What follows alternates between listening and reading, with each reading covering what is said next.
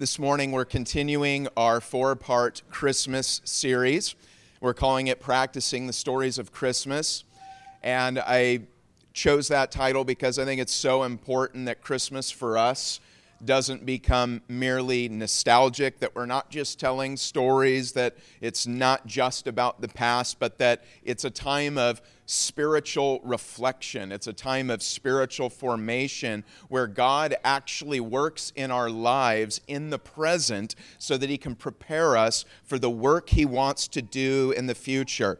So for us, in our celebration of Christmas, my hope is that, yes, of course, we will look back on the past, the ancient past. We will look at Jesus Christ come into the world. We almost, I think, automatically look back on our own lives, our own personal stories of Christmases past, and those rise to the surface. But I also want to orient us around the meaning of Christmas so that God can do a deeper work in our hearts, that we can experience Christ with us in a deeper way than we ever have before, because God wants to do a work through us in the future. So that's my hope and my prayer. And so I'm calling it Practicing the Stories of Christmas, because I believe these familiar stories that we tell every year are meant to change our lives. And so the way I chose to do this was to look at the four angelic visits, or annunciations as they've been called. There's four main annunciations. We looked first at Zacharias, and then we looked at Mary last week, and the shepherds will come to next week for our Christmas service. But this morning we're going to look at the angelic annunciation to Joseph. So if you have your Bibles, go ahead and open up to the Gospel of Matthew, chapter 1. And we'll be looking at verses 18 through 25. Matthew 1, 18 through 25. I'll also have the passage up on the screen behind me. And please follow along with me now as I read God's Word. Now the birth of Jesus Christ was as follows. After his mother Mary was betrothed to Joseph before they came together, she was found with child of the Holy Spirit. Then Joseph, her husband, being a just man, and not wanting to make her a public example, was minded to put her away secretly.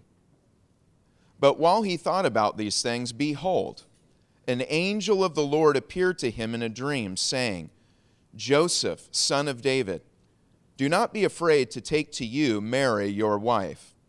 For that which is conceived in her is of the Holy Spirit. And she will bring forth a son, and you shall call his name Jesus, for he will save his people from their sins. So all this was done that it might be fulfilled, which was spoken by the Lord through the prophet, saying, Behold, the virgin shall be with child and bear a son, and they shall call his name Emmanuel, which is translated, God with us. Then Joseph, being aroused from sleep, did as the angel of the Lord commanded him, and took to him his wife, and did not know her till she had brought forth her firstborn son, and he called his name Jesus. Let us pray.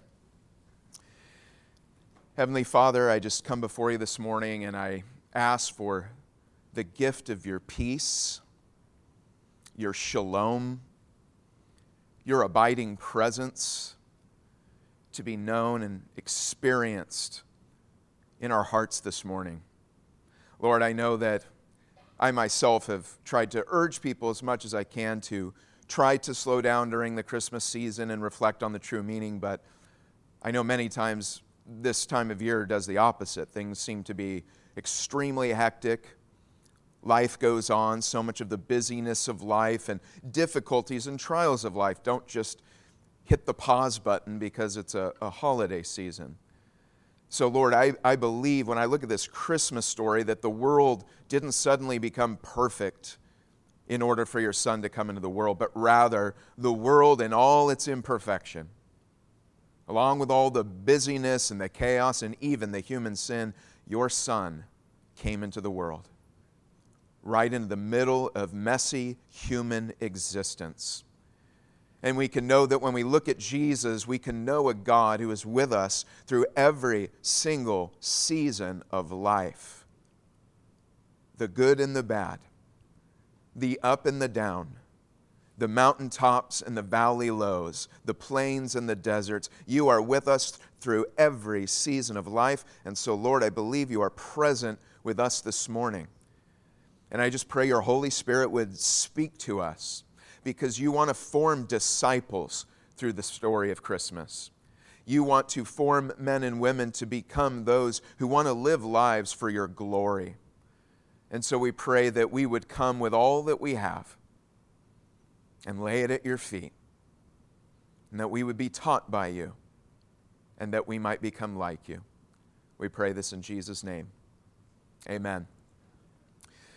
All right, so we're looking at the annunciation of the angel to Joseph, and I wanted to draw 5 lessons from this text, and so we'll just work our way through the text, and I'll share those points with you as we go.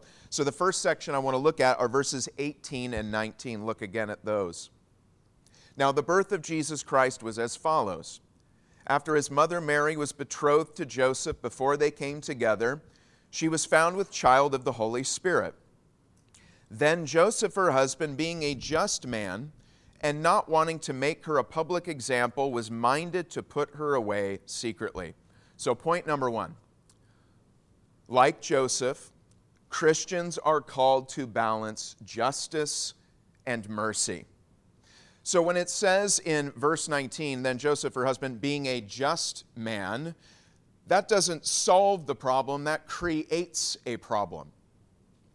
Because if Joseph is a just man, if he's dikaios, if he is a righteous man, that of course means he's a law-abiding man. And the law in question would of course be the Old Testament. It would be the Mosaic covenant. And in Deuteronomy, according to the Mosaic covenant, what should happen to a person who's caught in adultery? They are to be stoned.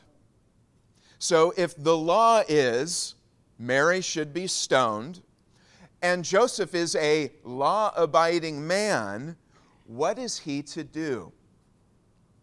Well, we know what he does. He does not stone her. The text says, being a law-abiding man and not wanting to make her a public example, was minded to put her away secretly. One of the problems with the Pharisees that we encounter in the New Testament is that they wanted to keep the law, but they didn't want to keep the spirit behind the law.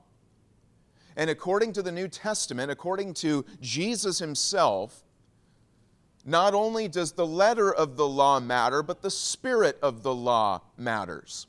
God doesn't just want rule-keeping people. He wants people who know what the rules are for. And God does not create the rules merely so people can conform to it. God creates rules because he knows this is best how human beings live in the world. It is for them. The Torah was never meant to be sort of a strict punishment or, oh, here you go, this is meant to be burdensome. The Torah was meant to be seen as a gift. That when God gives a rule, it's meant to be life-giving. And one of the things the Pharisees did not understand is God's heart behind the law. When God says that if somebody commits adultery, they're to be stoned, he's not wanting them to get stoned. The Bible says that God does not delight in the death of the wicked. He is not somebody who wants to take it to that degree. So one of the things we learn about the law, in at least one aspect of it, it's preventative. In other words, when we read the harsh punishments of the Old Testament, it's not that God's not serious about it, but one of the reasons it's there is because God wants you to see how serious sin is, and therefore he's hoping you won't do it. But God also knows we are sinners and that we are going to break the law. We are going to fall short, and so we have to ask, since we're sinners and we are going to break the law, what does God want to do? How does he want to apply the law? And one of the things the Old Testament says, and I love Micah 6:8, it's a great verse. If you don't have it memorized, it's one worth memorizing because it holds these two tensions. How are you going to be just take the law seriously, and at the same time hold on to God's heart behind the law.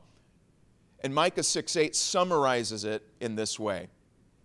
And what does the Lord God require of you, O man, but to do justice, mishpat, keep the law, and to love mercy, and to walk humbly with your God. God's heart is, yes, the law matters, the rules matter, we're not throwing them away. But on the other hand, it's not just about keeping the rules, and it shouldn't be done out of a heart of, oh, I want to slap the harshest penalty possible out of this rule. We actually see that God's heart is to be merciful without surrendering the high, holy, biblical standards. Nevertheless, God wants to show mercy. And so this explanation that Joseph is a just man creates a tension for him. Because if he's just a law-abiding man, then Mary gets stoned. But I think what this text is saying is that Joseph is a righteous man in the truest biblical sense. That he doesn't only understand the need to be law-abiding, but the need to be merciful. There's a later story that his adoptive son, Jesus Christ, our Savior, is told about him in John chapter 8, and I think it highlights this same kind of righteousness or law-abiding character that we see in Jesus, and that is in John chapter 8 with the story of the woman caught in adultery. Let me read that to you. But Jesus went to the Mount of Olives, now early in the morning, and he came again into the temple, and all the people came to him, and he sat down and taught them. Then the scribes and Pharisees brought to him a woman caught in adultery. And when they had set her in the midst, they said to him, Teacher, this woman was caught in adultery in the very act. Now Moses in the law commanded us that such should be stoned. But what do you say? This they said, testing him, that they might have something of which to accuse him. But Jesus stooped down and wrote on the ground with his finger, as though he did not hear them. So that when they continued asking him, he raised himself up and said to them, He who is without sin among you, let him throw a stone at her first. Again, Jesus stooped down and wrote on the ground. Then those who heard it, being convicted by their conscience, went out one by one, beginning with the oldest even to the last. And Jesus was left alone, and the woman standing in the midst. When Jesus had raised himself up and saw no one but the woman, he said to her, Woman, where are those accusers of yours? Has no one condemned you? She said, No one, Lord. And Jesus said to her, Neither do I condemn you. Go and sin no more. I think we see here clearly in Jesus, who is Emmanuel, God with us, the heart of God. And I find that this is a difficult tension for us imperfect human beings to maintain. It could partly be due to temperament. I also think it is partly a character and spiritual issue, but there's even a temperament. And you kind of get the people who are on the mercy side, and they just want to let everything go. And the rules and the law and what God says doesn't matter. They're just like mercy, but no justice. But then on the other side, you get the justice people who want to keep the law. Hey, they're breaking the law.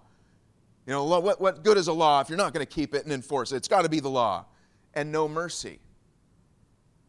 What we see in Jesus and what we see in Joseph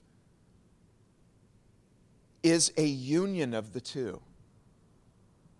And I believe, like Joseph, like Jesus, we are meant as Christians to balance both justice and mercy in our lives.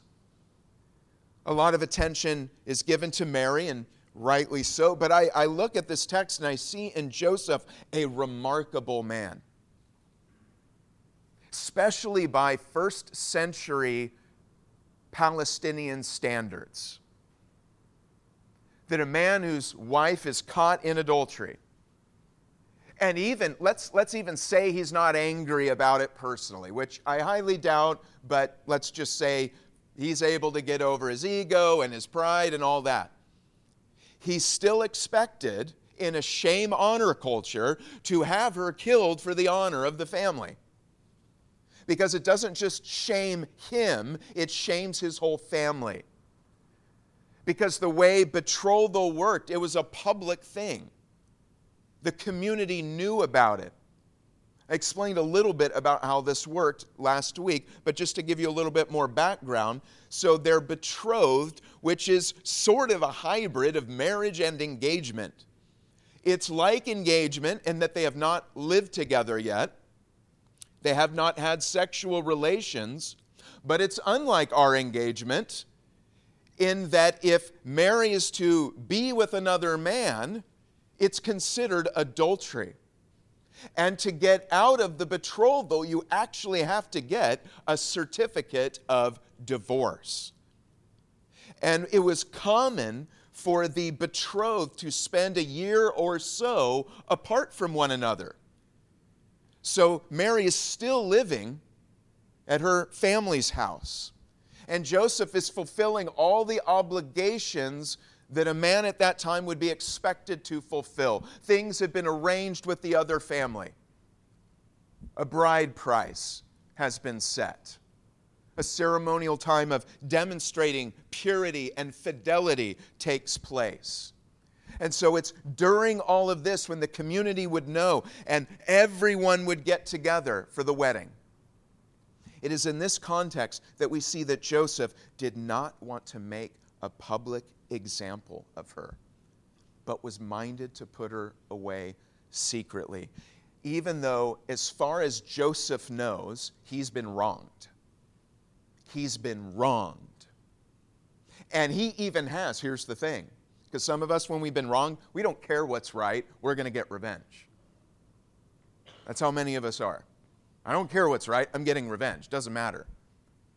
Imagine how tempting it must have been for Joseph, who actually had a legal right to have Mary stoned. And yet he forgoes his legal right.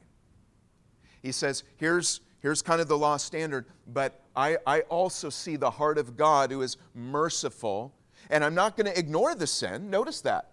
Notice Joseph didn't just wink at it and go, oh, well, whatever.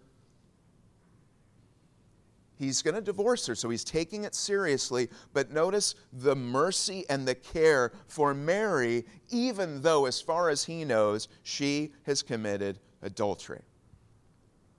What I see here is truly the heart of God, an attention between justice and mercy, the rules and yet the grace to recognize people break the rules, and yet God loves people, and he wants us to try to hold on to relationships as best we can.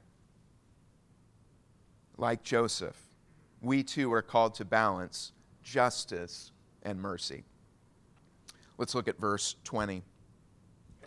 But while he thought about these things, behold, an angel of the Lord appeared to him in a dream, saying, Joseph, son of David, do not be afraid to take to you Mary your wife, for that which is conceived in her is of the Holy Spirit. Point number 2. Though at times it may seem that God is not watching over us, he is watching and waiting to act according to his timing. Notice what it says at the very first part of verse 20. But while he thought about these things. Notice, if I'm Joseph,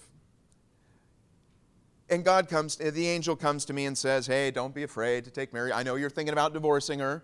You probably thought about the law. The law is she's going to get stoned. You're probably thinking about, oh my gosh, I did all this to be betrothed. What's my family going to think? Where am I going to go? What are we going to do? Who's the guy? I mean, all this natural stuff that's going through your mind. And then finally, the angel comes and we read the story. We're like, oh, isn't that nice? It all worked out. My question is, couldn't the angel have told me first? Like, why not? Notice, while he thought about these things, God gave Joseph time to worry about these things. I mean, I don't know exactly what the details are. It doesn't say, but it seems that it's the angel that informs Joseph. So Mary didn't seem to inform him. So how did he find out? right? How did he? He knew that she was pregnant because he's getting ready to divorce her. And apparently no one told him it was of the Holy Spirit. So Mary didn't say anything about the angel. Either that, or she did, but he didn't believe her. He's like, yeah, right, an angel. Right. God actually allows Joseph to go through this season of worry, anxiety, doubt, and confusion. He allows it while he thought about these things. There was an appointed time for God to reveal what was going on. And me and my lack of faith and my impatience, I want God to tell me that immediately. I don't want to go through a season of doubt and worry and anxiety and fear and discomfort. I don't want to go through that. Some of the most trying times are the waiting times. I don't know about you, but that's the main thing. I feel like, and maybe I'm wrong, maybe I'm just boasting here, but I feel like I can handle most things in life, as bad as they are. What I really can't handle is not knowing. Like, it's the not knowing, you know what I mean? It's like, man, if I just got to do this horrible, hard thing, it's going to be painful, it's going to hurt really bad, just let me know, and then I'll just get it done. Tear the Band-Aid off.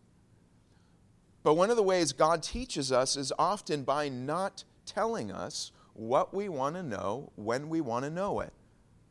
When He actually allows us to process all these things according to what we can see and what I can hear, to use natural human reasoning. Oh, well, we're not living together and we haven't had relations. She's pregnant. Well, gee, do the math. It's obviously she had an affair. She committed adultery. And of course, I'm going to have to go down and get a divorce. And of course, everyone's going to raise a stink about this. And I'm going to, people are going to say, why didn't you stone her? You didn't just bring dishonor on yourself, the whole family. He's going through all this.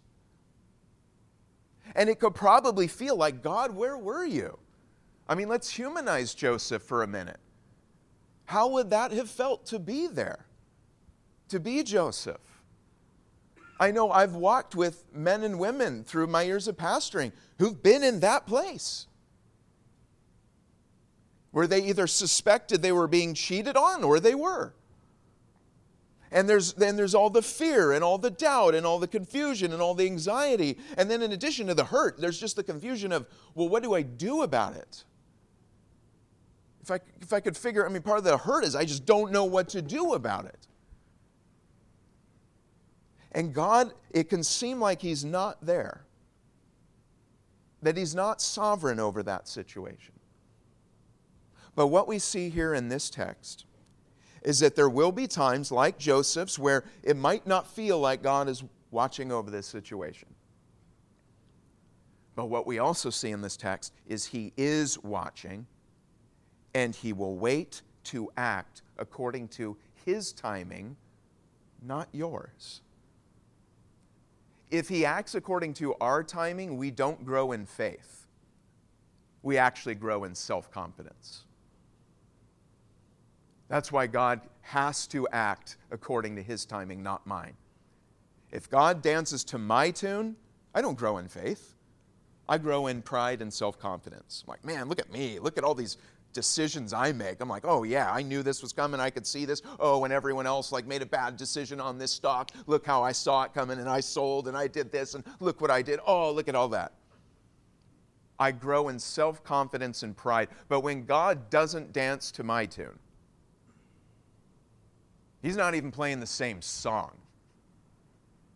Not even the same genre. And I'm like, what in the world? Are you even watching over this? Maybe your eyes are somewhere else. Maybe you look at somebody else's life and you're like, man, his eyes are on them. But they're not on me. He's kind of forgotten about me, but he's sure looking at them. I just want to encourage you this morning, if this is you. If you're feeling like God is not watching over you because you're going through a season of doubt, discomfort, fear, pain, or anxiety, I just want to encourage you. God is watching over you. And though I don't know the details, I can tell you this. I do, in a sense, know why you're going through it.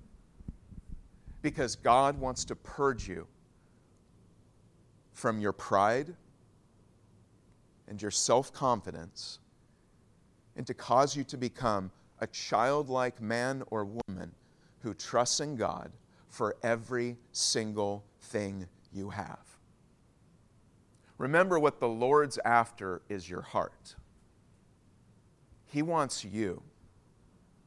He wants you to call him Abba, Father, Dada, Daddy. And that's humbling language. As a grown man, grown woman, self-sufficient, I've worked for this, I've earned this, I've trained for this. And to have everything just fall apart. And to come to a place in life where once again you can look at God and just say, Abba, I need you. Daddy, I need you. The Lord is watching, and he will act according to his timing. Let's look at verse 21. And she will bring forth a son, and you shall call his name Jesus, for he will save his people from their sins. Point number 3, Jesus won't save you from everything you want, but he'll save you from everything you need. For us as modern Christians looking back on the Bible, the New Testament, the Old Testament, sometimes we can just take it for granted. Oh yeah, of course, Jesus, he forgives our sins. Like that's what he does. That's what a Savior does. But we forget that that was not the main focus for most of those in the Jewish community in the first century. That's just not where their minds were at chiefly. Now, it's not to say it wasn't there. Of course they cared about sins mattered, and there's the temple, and we're offering bloody sacrifices, which is an ever-recurring reminder that, yes, we've sinned against a holy God, and without the shedding of blood, there is no remission of sins. So yes, that. But what was most tangible, most visible, was the Roman occupation before their eyes. To live every day and not to be able to live out everything you believe. Because remember, they were limited. They couldn't enact all the things of the Torah, even if they wanted to. The Romans would not allow it. The Romans were sovereign. The Romans had a fortress in Jerusalem. The Romans would make sure not too many Jews got together in one place and got too excited, or else they would slaughter them, to make sure there were no riots and tumults, which we know there had been quite a few, and Pilate was sort of on his last legs. One more insurrection and Pilate is gone, which is probably why Pilate washes his hands of Jesus and turns him over. Political expediency. He was on his last leg with Caesar. So for most people, it's not that the idea of sinning against God and a relationship with God didn't matter, but I think it hits more close to home. What is it you want to be saved from this morning? If I ask you that, I mean, honestly, don't give me the classroom answer. Oh, I want to be forgiven of my sins, Pastor. That's why I'm here. It's like, honestly, for most people, it's like, I want to be saved from this financial crisis. I want to be saved from this marriage problem. I want to be saved from this physical ailment. I want to be saved from this relational bankruptcy, this thing that's going on. I want to be saved from these things. That is so often, when we come to church, we come with these things. And they are the most tangible because you wake up with these things. You see them all day long. You're constantly reminded of them. They affect your emotions. They affect your thoughts. You feel like you're a fish just swimming around in them. And our prayers can just be, God, save me from this.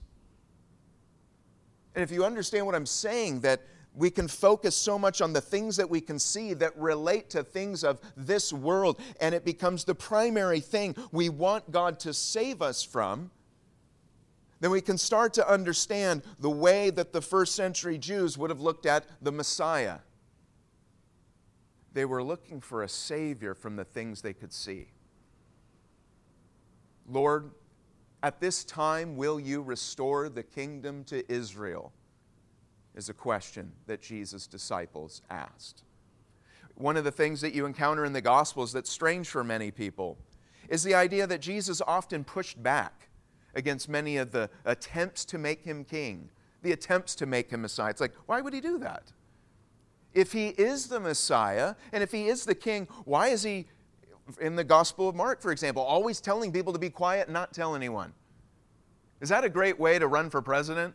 Tell everybody not to talk about you?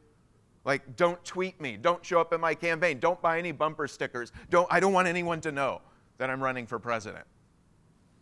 How are you going to win?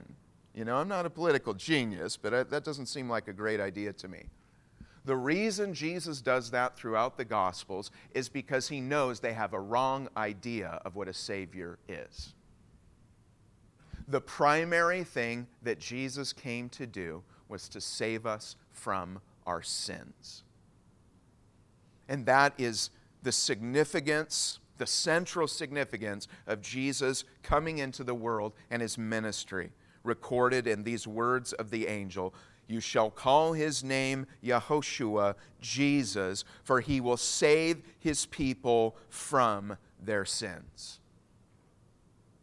What I'm trying to say is many times what is most important to God in your life is not the most important to you. And many times what is the most important thing in your life is not the most important thing to God.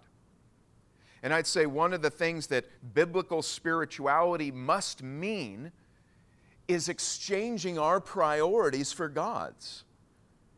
That's what the Christian life is. It's one of continual repentance, a continual change where our allegiance, not just belief at one point in time and I'm fine, but this continual shift of complete allegiance to Jesus, which means a reorganizing of our priorities. And the thing that God is most concerned about is the sin in your life. That's not to say God doesn't care about the Romans. Of course he does. That's not to say God doesn't care about the money problems. Of course he does. It's not to say he doesn't care about the relationship problems or the health problems or anything else. Of course he does. His eyes are on you. And he loves you. And he is good. But he is chiefly committed to your holiness. He wants to purge us of sin. He wants to lead us in the path of righteousness for his name's sake, as the psalmist says. And so what we need to know, because many times we, like the crowds in the Gospels, are disillusioned by what kind of Savior Jesus actually turns out to be. Jesus won't save you from everything you want. That's not the kind of Savior Jesus is. He doesn't necessarily come into your life to make it all easier. Sometimes he makes it harder. But what he did come to do, what it is his nature and calling to do, is to save you from all that you need to be saved from. And that is chiefly our sins. And so if we want to understand the meaning of Christmas, we have to understand God's heart, his priorities. Why did he come into this world of ours? It wasn't just to make things easier, it was to make us holier. Let's look at verses 22 through 23.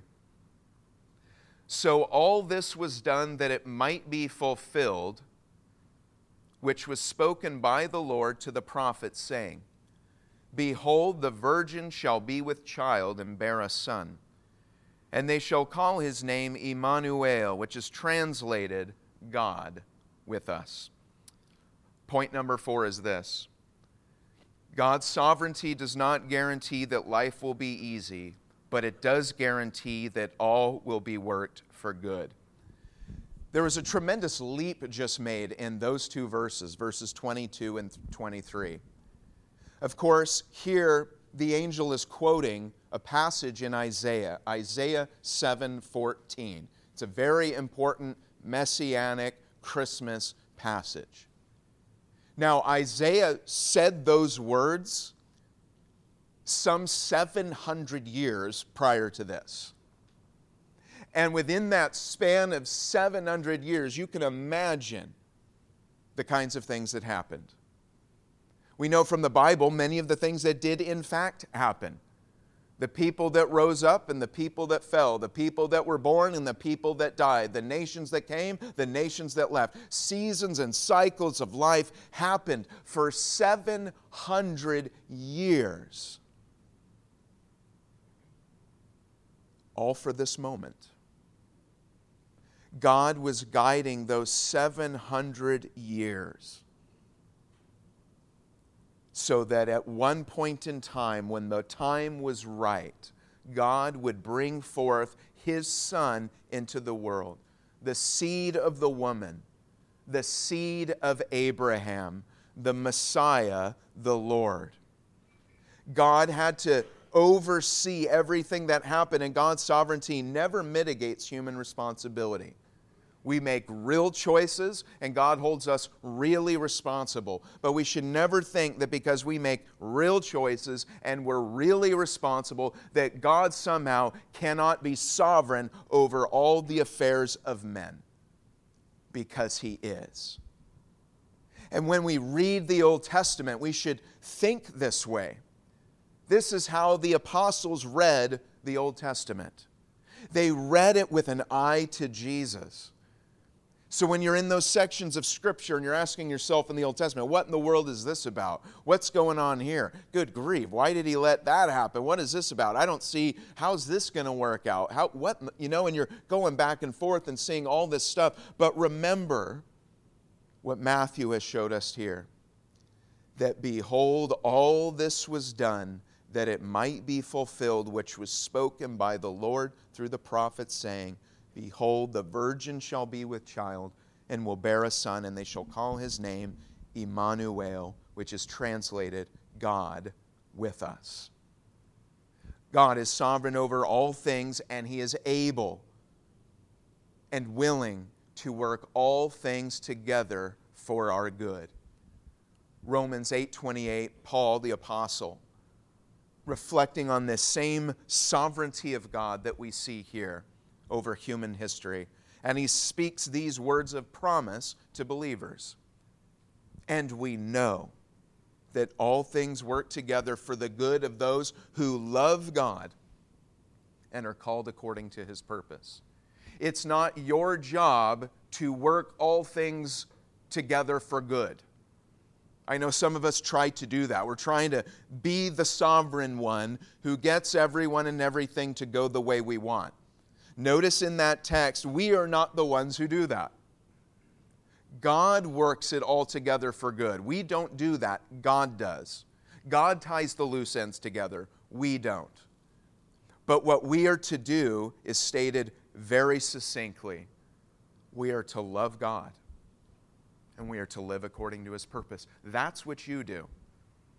So when you're looking at the sovereignty of God, and you're trusting in that, He's going to get my story, my life, this situation, where He wants it to go. And I'm leaning on that. That's why I'm not paralyzed by fear and doubt, because I believe God is sovereign and He's getting it to where He wants it to go. And I believe that it is good. And my job is not to worry and fret, hoping to somehow secure the outcome. My job is to love God and to live according to His purpose. And so we too are called to surrender our lives to the good, sovereign hand of God, knowing He will work it together for good as we endeavor to love Him with all our heart, mind, soul, and strength. Our last point we'll get from verses 24 and 25. Then Joseph, being aroused from sleep, did as the angel of the Lord commanded him, and took to him his wife, and did not know her till she had brought forth her firstborn son, and he called his name Jesus. Lastly, number 5, do what God says, not what you feel. One of the hardest things for us to do, and I think it's always been hard, but maybe even harder in our culture today, because we teach people, I don't know that you do necessarily, but our culture does teach people, teaches young people to do what you feel. Disney is famous for saying, follow your heart. which if you kind of parse it out in the canon of Disney cinema, is follow your heart means do what you feel. So it's not necessarily talking about the rational will or something, which some people attribute to the heart, but it's this idea of emotion. Do what you feel. If you don't feel in love with your spouse, well then go be with someone you do feel it. That's what many people say. The law is not what God says, it's what I feel. Or if God calls you, again, to live righteously, to do what is right, and you see people are prospering by doing what is evil, and you might feel, well, gosh, they're paying the bills and they're doing dodgy stuff and I'm doing what's right and I can't pay my bills. You can be, well, what I feel is, well, this looks more secure and I'll feel better if I do that. You don't do what you feel, you do what God says. Interestingly, I think we can assume perhaps that on a dime after this angelic visit, Joseph just changes his feelings. Maybe he does. But from my observation of human nature, most people can't change their feelings on a dime. You can't just do that. And he certainly believes the angel, so in his mind, he's like, okay, so let me process this. I saw my fiance. She was pregnant. It wasn't me. It was some other guy. And I've been pondering this, and this is going to kind of like ruin my life and cause all kinds of problems. And I'll divorce her, but I don't want her to be killed. I'll do it quietly. So he's going through all that. That's attached to emotion. He's a human being.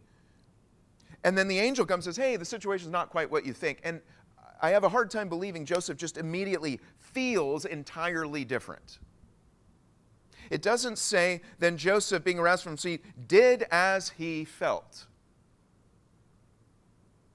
Notice what it says.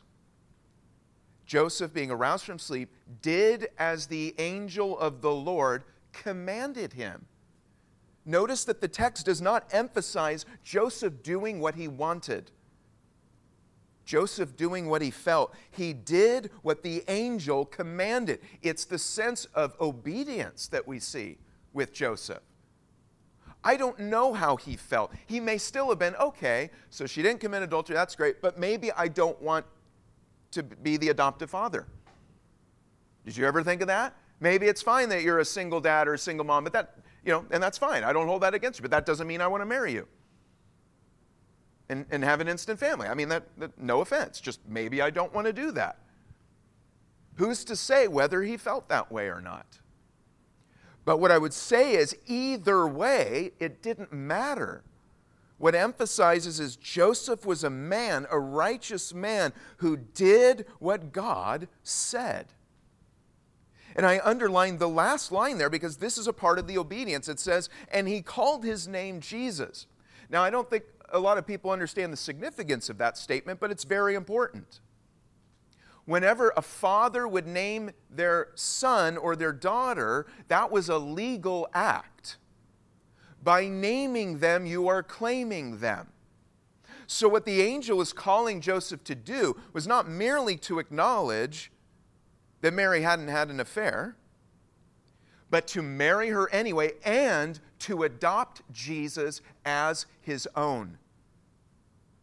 Once again, that's beyond necessarily what Joseph felt like doing. Joseph, this is not your son. Granted, it's not adultery, but it's still not your son. But I want you to act as though it is. I want you to adopt Jesus as your legal son. And the stakes on this are high. If Joseph refuses to do this, all the prophecies of the Old Testament fall apart. Because if you notice, if you're a student of the New Testament, you notice there's two different genealogies given in the Gospels. One in Matthew and one in Luke. And they're not the same. We'll do the math on that. Why do you think there's two different genealogies? Well, Luke traces the physical descent or ancestry of Jesus through Mary. So what about Joseph? Why does Joseph matter? Why does it matter that he doesn't just acknowledge that Mary's not an adulterer? Why does it matter that Joseph actually marries her and legally adopts Jesus? Because the royal line comes through Joseph.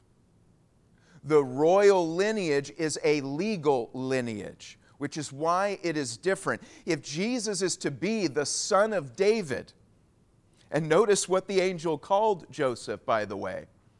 Joseph, son of David. That is the significance. That is what is at stake. And in this situation, you see kind of highlighted the theological conundrum of God's sovereignty. He's going to fulfill Isaiah 7:14 no matter what anyone does for 700 years. And yet here it seems on the surface to hang in the balance. Joseph, will you fulfill God's sovereign plan for history? Will you fulfill God's sovereign plan for your life and adopt Jesus as your own? And Joseph's answer is yes. Not yes, I feel like it. Not yes, I'll do it if I want to.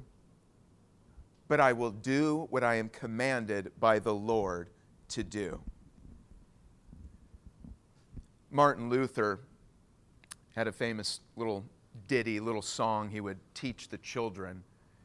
And he said, "Feelings come and feelings go, but feelings are deceiving. My warrant is the word of God, naught else is worth believing." I think he was highlighting this same principle here.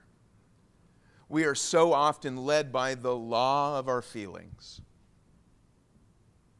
I will obey the Bible, I will serve, I will give, I will love, I will forgive, I will work, I will let go, I will do, as long as I feel like it. It's one of the biggest problems in American Christianity today, is most people follow their feelings rather than God's word. It's a sad state when in the pulpit the same happens. That people will say what people want to hear because that's what they feel. It's what they want. They don't want to hear their feelings are not right. Because there's a challenge there. There's an incongruity, and it's not comfortable. And when you come in wanting to hear what you feel is perfectly right, perfectly natural, you should do it, and then the Word of God says no. What you feel is called disobedience.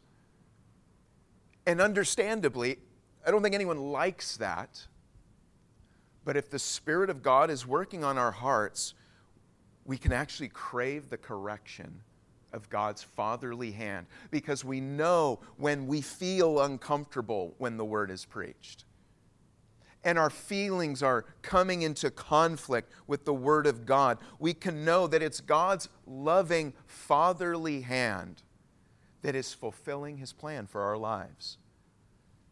Did you know that God's plan is fulfilled through your life when you obey His word? How many people have come to me and say, "Mike, Pastor Mike, I want to know what God's will is for my life, and it's, this decision or that or the other." But many times it's not the obvious things in Scripture. Do this. Commit your heart to me. Give to me. Serve. Love. Forgive. John Corson, a well-known pastor in Calvary circles, used to have this saying. He said, "Do what you know, then you'll know what to do." Do what you know, then you'll know what to do. And what he meant by that is, do what the Bible says. If times are dark or confusing, you can easily get lost trying to figure all that out. Do what you know. You know what God has said here. Like, I don't know about this, that, or the other, but I know God says this. You do that. Be diligent about doing that, and God will reveal in time what you are to do about the details. Do what you know in God's Word, then you'll know what to do. Do what God says, not what you feel. Let's pray. Heavenly Father, I just come before you this morning, and I marvel at how a story so familiar can yet in certain ways be so unfamiliar. When we actually hear the challenge of the Christmas story, that it challenges what we think. and it challenges how we live. And it often goes against what the culture around us is bombarding us with. Lord, I just pray that this Christmas season, whether we're able to reflect and slow down, or whether it's busy and chaotic and hectic, but no matter what, would you just come into our lives in a deeper way? Would you grant us the gracious experience, and we don't deserve this, but we know you're loving and kind, you're merciful. Would you just allow us to experience Jesus as Emmanuel, God with us? Help us to know that. Would you teach that to our hearts? If there's any doubting hearts this morning that don't believe God is with us, I don't feel like you are with me. Perhaps this season is dark and you feel like you can't see. The Lord can give us eyes of faith so that the darkness can become light. Lord, would you help us to experience Jesus as the God who is with us? Would you help form us into men and women who do your will, that our delight, like Joseph, a truly righteous man who did justice but loved mercy. Lord, help us to be merciful to others as you have been to us. But help us to also, by your grace, to pursue your standards of holiness without abandoning them on the other. Would you just do a work in our hearts now and in this season, and would you bless us so that we can be a blessing to others, that we can invite others into the true meaning of Christmas, which is the meaning of Jesus Christ himself. We thank you that you are the God who forgives sins, who buries them and separates them as far as the east is from the west and remembers them no more. Help us to remember that Jesus is the God who saves us from our sins. We thank you for this, and we pray now in Jesus' name. Amen.